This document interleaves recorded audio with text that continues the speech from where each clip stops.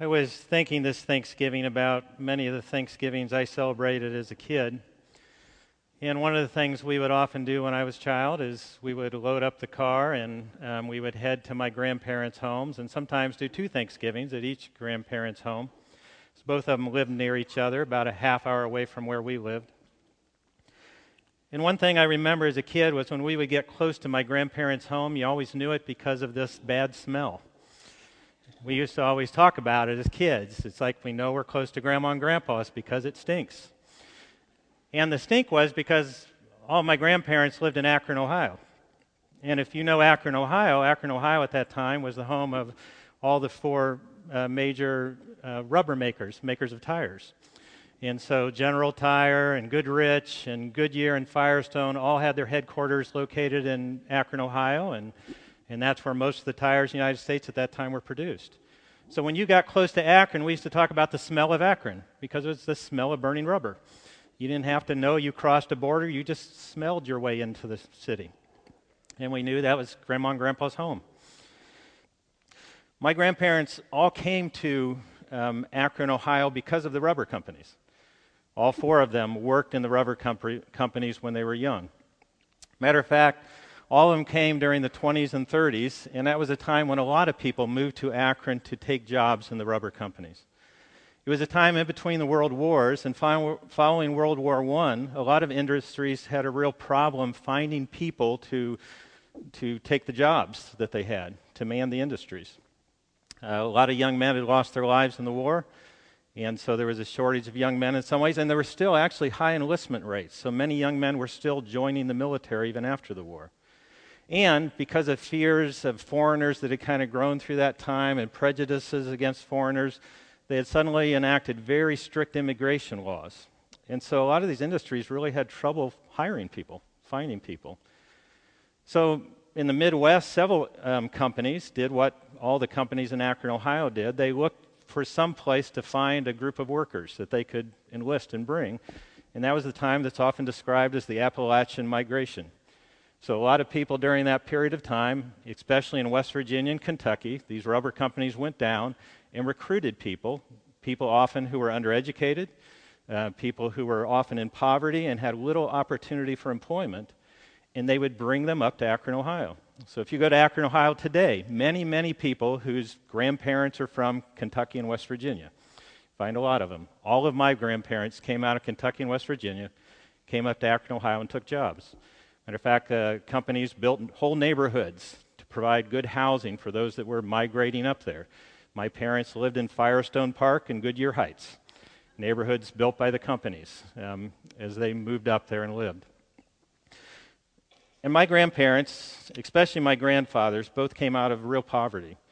One of my grandfather tells the story about how he was in such poverty that as a young child, as a fairly young boy, he was asked to move to live with an uncle. And he said living with that uncle was pretty much living in slavery. The uncle took him in kind of on the condition that he would be a farmhand. Gave him very, very limited kind of housing and food with the idea that he would work for his keep. And he said pretty well he grew up just getting by and working to get by. So when that opportunity came to come to Akron, Ohio, he was quick to leave family and friends and do whatever he had to do to take that job opportunity. And later in life, and I really didn't know any of this story when I was young, but later in life, hearing this story, my grandfather, I think, believed that everything he had was a remarkable blessing. To be able to have a solid, stable home for his family, something that he really never dreamed he'd have. To be able to always know there'd be food on the table. To be able to provide a good education for his kids. To him, every bit of it was a blessing. He celebrated every part of it. You go to Firestone Park where they lived, very modest little bungalows everywhere. Again, these factory-built homes. These little homes with little bedrooms, little kitchens, one bathroom, and they all look kind of the same all over the place. They lived in one of those their whole life. But my grandfather loved that home, and he considered it a remarkable blessing. It's funny, though, just a couple generations later as I come along, you know, one, it's a story I really didn't hear until much later in life, didn't know anything about it. It wasn't until I got searching for some of that I found out some of it. But also, many of the things that were provided to me because of those sacrifices that my grandparents made, because of the choices that they made and the things they considered great blessings, many of those things that I then enjoyed that were produced out of that, to me really didn't seem much like a blessing. You know what that is? They were things that to me were just, that's the way life is. Those things that my grandfather looked at and thought how remarkable I can provide these things. To me, they were kind of the baseline. This is the stuff you expect. Matter of fact, I would have been a victim if any of those were taken away. This is just the stuff of life. It's not something I celebrate or I call a blessing. It's interesting how quickly that story gets lost, isn't it? That story of blessing, that story of sacrifice, that story of what a remarkable thing this is. Just 2 generations later, it's forgotten and it's gone. I tell that story because I think that's sort of the story of Judges. It's a story where how quickly a story of blessing, a story of God's goodness gets lost. How quickly it's forgotten. If you look at Judges, Judges is that period. And again, we've been walking through the Old Testament, you know, and so that's why we've come to Judges. I told Bob when I said it's my turn to kind of go into Judges, and I said it's not a real Thanksgiving kind of book, you know. So if you're looking for a Thanksgiving sermon, you're not getting it today. But you come to the book of Judges, and you walk into the book of Judges. It's a period of time that was in between the death of Joshua and the coronation of King Saul. And during this period was the period of the judges.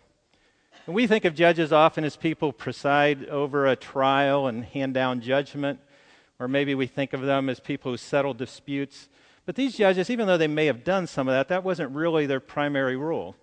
These judges were primarily leaders who God would raise up because of specific needs of his people Israel.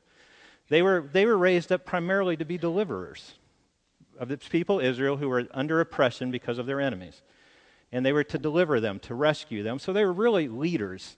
They were leaders in a sense, judges, I guess, in the sense that they were acting out the justice of God upon his enemies, but not judges so much in the way we often think about it. And I want to remind you what kind of leads up to this period of time in Israel's history. So you remember, Moses leads them out of Egypt, out of slavery in Egypt, under God's protection. He leads them out of Egypt. Remember the parting of the Red Sea, and they cross on dry ground. They go into the wilderness, and they make their way with lots of kind of failures along the way, and rebellion at times, and whining and complaining. But they make their way over to the promised land that God has promised that he'll provide for them. A land flowing with milk and honey, he says. Takes them there, and they're the other side of the Jordan. They send their spies in to see what's going on in that land, to see who's now there. And the spies come back and report, Joshua and Caleb report to them, that there are mighty people there, that they are more numerous than the people of Israel. But again, you remember Caleb, but we can take them, no problem, you know. But the people of Israel begin again to whine and to complain and to not have faith in God that he can conquer those people that he's promised that he will.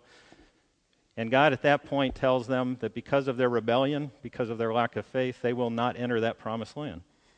They will stay in the wilderness. And it will be their next generation, their children, who will then be taken in and will receive that blessing of the promised land. And Joshua and Caleb will be the only two who are that original group that left Egypt, who will get to enter that promised land eventually. So we have that wilderness wanderings, and then eventually that whole generation dies out, and now Joshua leads this next generation into the promised land. And we're told the story in Joshua that they come to the Jordan, and God literally stops the flow of the river. It's like a big invisible wall goes up, and the river stops flowing. And again, the people of Israel walk across on dry land into the promised land. And as they go in, they're sent back 12 men, 12 leaders who were chosen to represent each of the tribes of Israel, and they all take a stone out of the center of the Jordan River, out of this dry riverbed now.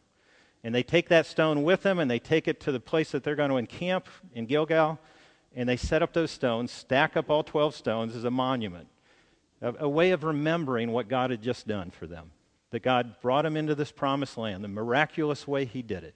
Remember who God is. Remember what God's done. And then from that encampment, they went out and they carried out these military maneuvers. They went out and conquered the land, as they had been told to do. And every time they would go out and conquer the land and God would bless their endeavors, they would come back to that camp and they'd see that stack of 12 stones and they would remember who did it. They would remember who brought them there and remember what he had done for them. And they'd go out and they'd come back, and again, reminders again and again of what God had done for them and who God was. That's the story that leads up to this time in the book of Judges. Now, there's some troubling questions that come up when you go to Judges or read the book of Joshua. You know, why did God choose to completely destroy all the people who were now living in the land of Canaan? Why not just drive them out? Why not do as he did through Jonah with the Ninevites, who were an evil people? Why not kind of give them this warning, this second chance at repentance? Why use the Israelites to bring judgment upon these people and to completely destroy them? Why do all that? All I can tell you is I'm not going to try and answer those questions today. I think those are good discussions, worthy discussions. Not sure I could answer them, but I'm not going to try today. What I do want to point out, though, is that their instructions were very clear. They knew exactly what they were to do as they went into that land. God was clear with them. One of the places you see that is in Deuteronomy chapter 7. Deuteronomy 7, beginning in verse 1, says this: "When the Lord your God brings you into the land you are entering to possess and drives out before you many nations, the Hittites, Girgashites, Amorites, Canaanites, Perizzites, Hivites, and Jebusites, 7 nations larger and stronger than you. And when the Lord your God has delivered them over to you and you have defeated them, then you must destroy them totally. Make no treaty with them and show them no mercy. Do not intermarry with them. Do not give your daughters to their sons or take their daughters for your sons. For they will turn your children away from following me and to serve other gods, and the Lord's anger will burn against you and will quickly destroy you. This is what you are to do to them: break down their altars, smash their sacred stones, cut down their Asherah poles, and burn their idols in the fire. For you are people holy to the Lord your God. The Lord your God has chosen you out of all the peoples on the face of the earth to be his people, his treasured possession." And then he makes clear a little later in Deuteronomy, I'm not using you as my instrument of judgment against these people because you're a better people. He says this in Deuteronomy 9:4, "After the Lord your God has driven them out before you, do not say to yourself, 'The Lord has brought me here to take possession of this land because of my righteousness.'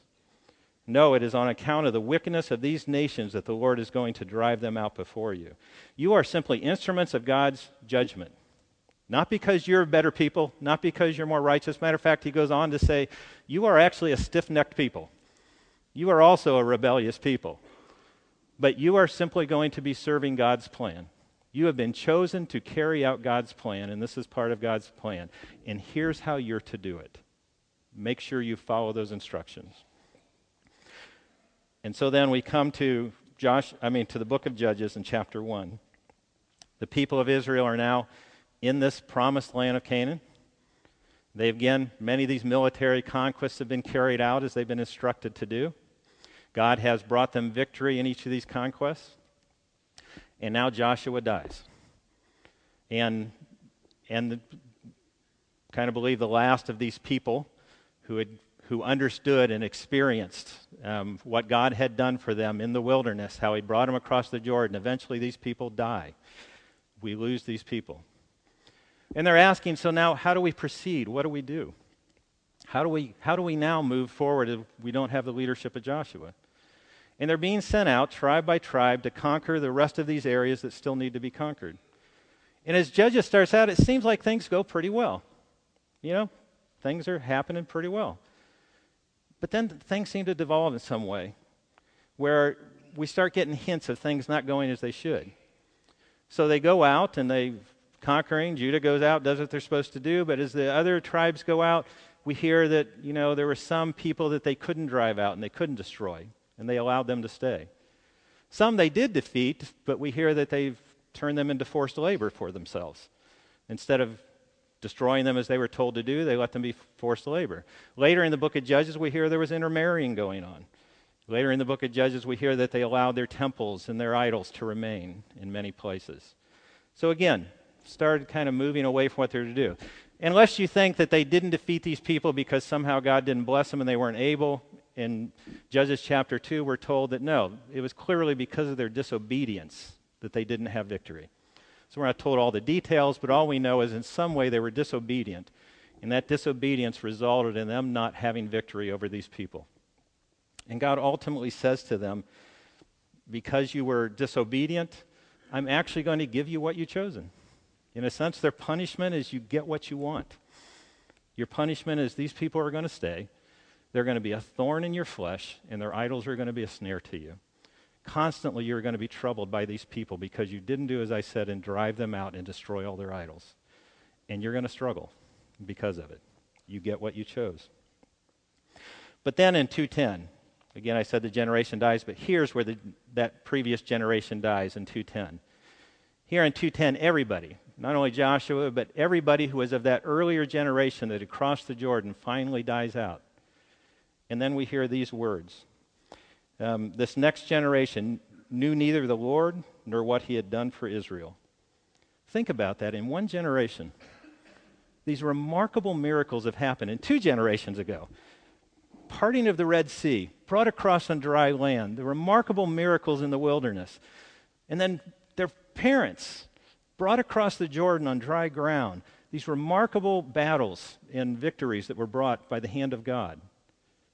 And now their children don't know these stories. Now, I'm not sure they didn't know any of the details, but they don't know these stories. They don't own them. They're not affected by them. They're meaningless to them if they even knew them at all. Somehow in one generation, those things have been lost from them. And then what happens because they've forgotten those stories? We're told that they began to serve the Baals and the Ashtoreths. The word Baal simply means Lord or Master. It's a word that could have been applied to several of the false gods, but generally it was applied to the Canaanite god of the storm, the god over the weather, who controlled the weather. And the Ashtoreth was the goddess of power, the goddess of love and of war. And in Canaanite writing, she's often a consort of Baal. And so these 2 gods were told that they began to serve. Why?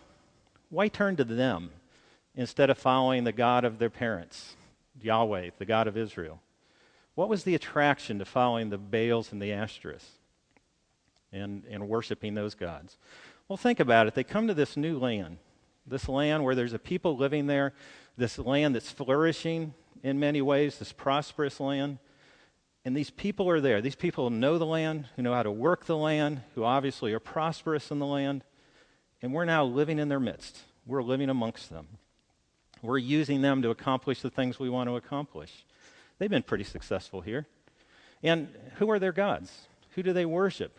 Well, they worship gods that are gods primarily of fertility. They're gods who are gods they worship to meet their immediate needs.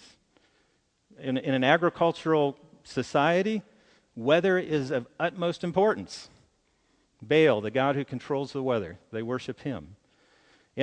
With tribal warfare going on all the time, nations always ready to come in and take what you have, war is a big deal.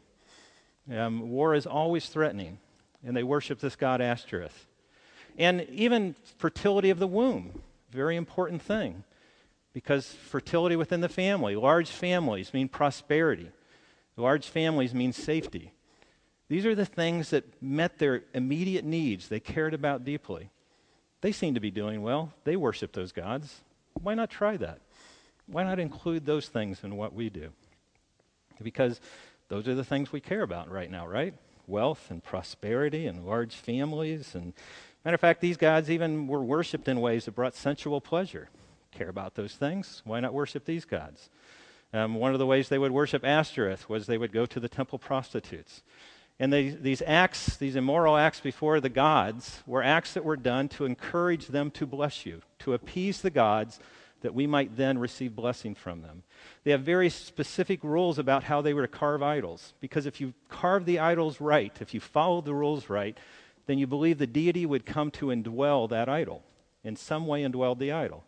And then you could make sacrifices to that idol, you could care for that idol in a certain way, and then that idol would bless you, would make the land a fertile land, would bring you the right weather, would make sure that you had children, would bring you power and victory in your wars. See what they're doing? They have gods that in some ways that we can manage them and they will serve us. If we do it right, if we appease them in the right way, if we carve them in the right way and sacrifice in the right way, these gods will now serve our needs, and we can get the things we need. They're just very manageable gods. So they turn to them and they begin serving them. And I don't think they're that different than us. It's easy to say that they, false idols. Who would do that? They used the things that met the needs they had. And they managed them in the best way they could to meet those things they longed for and feel like they're in their hands. Finally, as you go through Judges chapter 2, we get our first exposure to this cycle that we will see repeated again and again throughout the book of Judges. Many of you are familiar with it. Cycle kind of goes like this. They've turned to other gods. They're worshiping false gods. God becomes angry, we're told. And God says, because of this rebellion, because of them turning their back on him, he puts them under oppression of their enemies. They are now threatened by their enemy. He uses their own enemies against them. The ones they were to drive out now will become a tool that God will use to test them, we're told. So he tests them under the oppression of their enemies. And eventually, under that oppression, they cry out and they turn to God and they cry out to him. And then we're told that God has compassion upon them in their groaning. Again and again we're told that. He has compassion upon them in their groaning. That even though they have rebelled against him, turned their back on him, chosen other gods, he has compassion upon them. And in his compassion, he raises up a judge, a rescuer, a deliverer, who will lead them out of this oppression, have victory over their enemies, and back out of oppression. And then they have this period of rest, this period of restoration. And then we hear this phrase again and again. And once again, the Israelites did evil in the eyes of the Lord. As you go through the book of Judges, in one way or another, you'll hear that phrase again and again and again. Brought them out, and once again they did evil in the eyes of the Lord. 2:19 tells us not only did they turn back to rebellion and turn back to their false gods, but each time they turned back, they went a little deeper into it. They sunk a little deeper into sin, into the wickedness around them, which I don't think is so strange if you think about it. Every time that you kind of turn back to those old sinful ways, don't you now have to kind of shut yourself off to God a little more intensely? Don't you have to be a little more intentional about the fact that these gods never really worked before? Now, if I'm going to turn back to them with the hope that they will provide for me what I want, I have to almost be intentionally blind, a little more, shut myself off to reality a little more, dig in a little deeper, grab hold a little harder with hope that this time it'll work for me. And that's how the cycle goes around and around again, all through the book of Judges. So what do we do with this? How do we apply this to us? I don't believe that we have been sent as instruments of God's judgment to the world around us. So it doesn't really apply in that way. Our job isn't to go and carry out his judgment on our neighbors, on the people who live here. I don't think many of the things that apply to Israel as a nation apply to us as a nation. They were specifically chosen as a nation to accomplish something in God's purposes as his chosen people. Those things don't apply in the same way to us. We can't kind of make all these national applications in the same way. So how do we apply these things to us? What do they have to do with us? I want to suggest at least 4 things. First thing is, I don't think secondhand faith is ever really enough. If you look at this story, it's not enough that we kind of got our God immunization when we're young. That we got something of God, we kind of learned the facts, and now we got it covered. And now we go on and live our life and things will be okay. This story reminds us of the fact that everybody needs that firsthand personal relationship with God. We need to again and again remember the things that God has done and who God is in our lives. We need to personally come back to him again and again and again. The faith of our parents isn't enough. The fact I went to church as a kid isn't enough. The fact I know some of the facts, that isn't enough. We need continually to turn back and be in relationship with our God. I think it's why we're told not to forsake the assembling of ourselves together. I think it's why we remind you again and again of the importance of personally turning to God's Word, of spending time with God in prayer, of corporately coming together and worshiping, that we regularly turn our faces back towards God, remember who he is, be reminded of what he's done, and we personally have firsthand experience of that relationship with God. Not enough that you just know the details. It sure wasn't enough for them. We need stones of remembrance in our life. We need those things that continually remind us these blessings aren't because of you. These things that you start to think are just commonplace, that somehow you earned or somehow you deserve, they truly are blessings from God. We need to remember that again and again and again in every way we possibly can. I love Thanksgiving. It's a time we stop and remember the things we should be thankful for. We need Thanksgiving moments all through our life, stones of remembrance in our life. Secondly, I think we need to be careful not to underestimate the pull of the unbelieving world around us. 1 John 2:15 through 17 says this, "Do not love the world or anything in the world. If anyone loves the world, love for the Father is not in them. For everything in the world, the lust of the flesh, the lust of the eyes, the pride of life," and this is what I think Scripture refers to in this case when it's talking about world. It's not just saying these people, world, this system of thought, these powers around you, and people, but people who are serving this system, this lust of the flesh, lust of the eyes, pride of life, the world around you.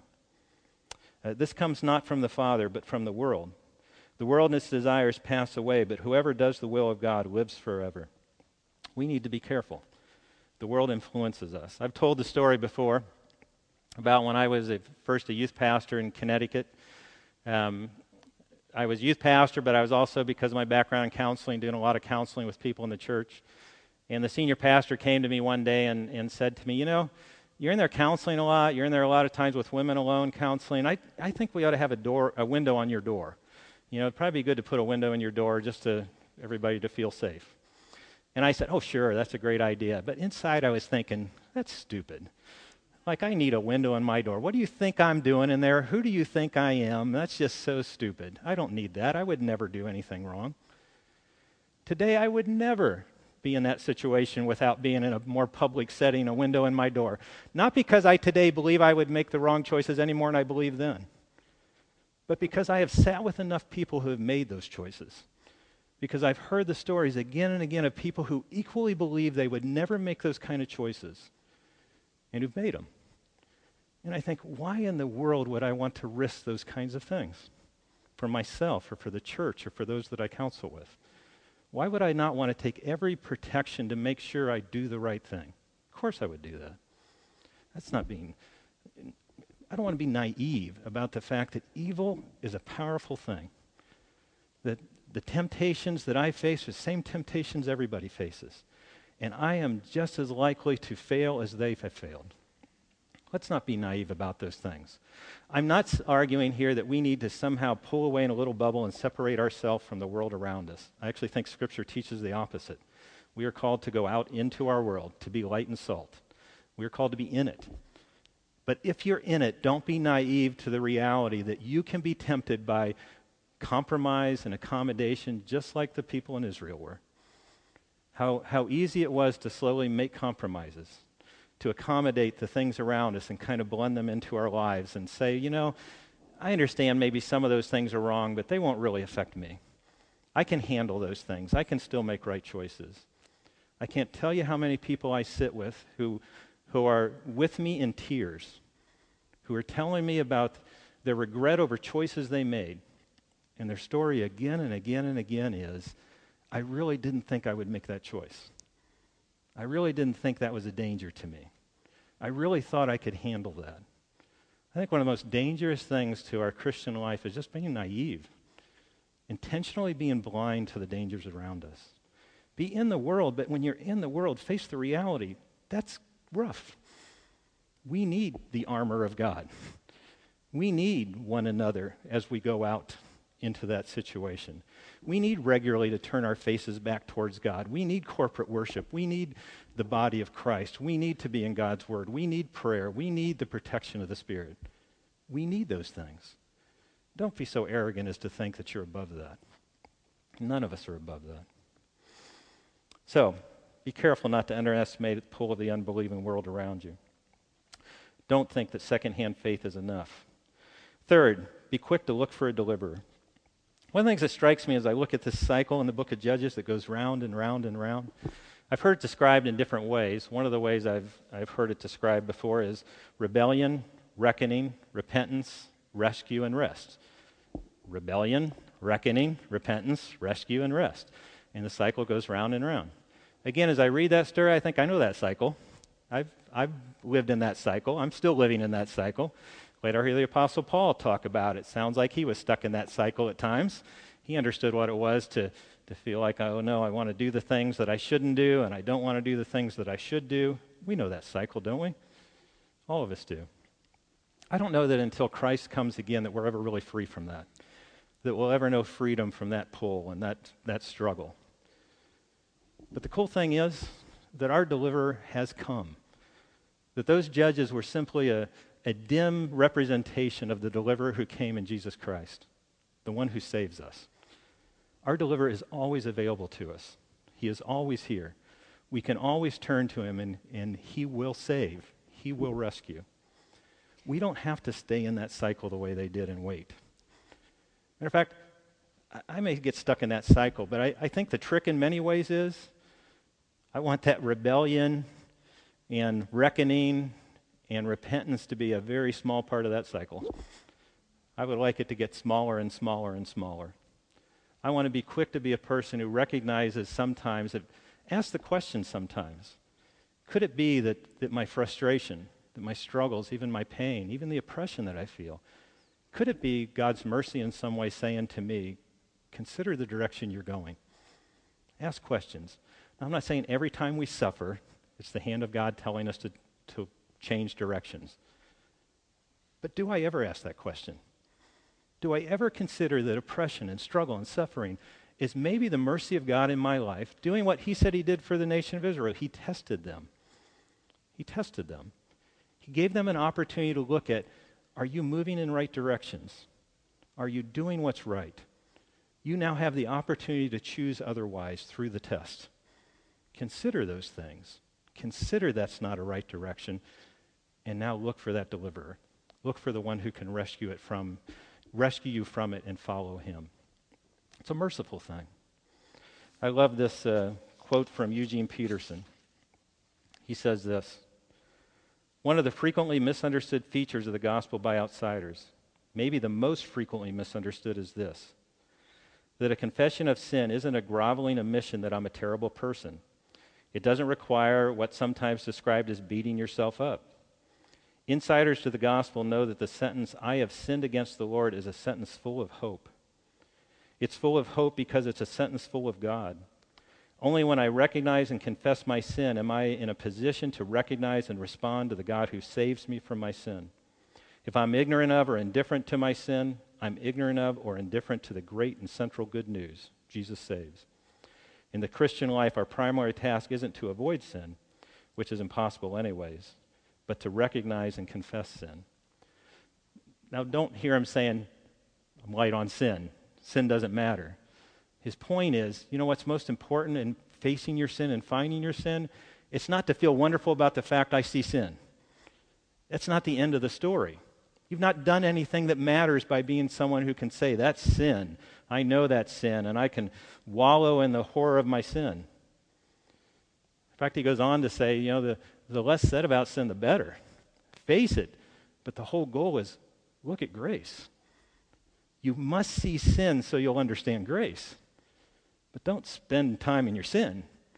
Let sin always be something that moves you to look to God, to cling to his grace, and to begin celebrating that remarkable grace that's yours. How do we get out of this horrible cycle that we're stuck in? We be people who are quick to look for grace. We be people who are quick to confess before our God because we know we serve a God who is quick to forgive and to restore. I want that period of rest and restoration to be the majority of that cycle for me. I want to live in it as long as I possibly can.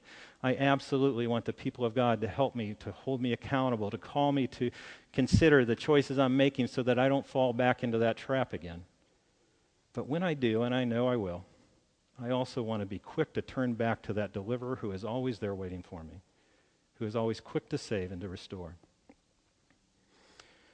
Finally, fourth, possibly the most important point of application, really has nothing to do with what we're to do. I think it has to do with understanding who God is. This is a repeated story of failure. Again and again and again they fail and they rebel. This is also a story of God's remarkable perseverance in chasing after the hearts of his people, isn't it? It's a remarkable story of God's repeated mercies towards them and his grace. Again and again, he has compassion upon them when they groan. They are suffering because of their own sin, the things they deserve. He had to bring that upon them to test them, to turn their hearts back towards him. And yet he has compassion on them as they suffer. He aches for them as they go through this. Even though he's doing what is best for them to turn them back to him, he still aches as they go through it for him. Can't wait for them to turn back and be delivered from it. God loves to save us from those things that we even bring upon ourselves if we'll just turn our faces towards him. The moral of the story, God is very, very slow to give up on us. And God is our great deliverer. In sending the judges weren't the deliverers. The judges were instruments of deliverance that came from God. Jesus Christ now, our God, is our deliverer. He's available to us. Let's not lose our connection to that story, that most important story in our lives. We are the people of God. God saves us through Jesus Christ our Lord. What a remarkable way of remembering the fact that we have a God who loves to deliver and save, the image of the cross. Let's pray.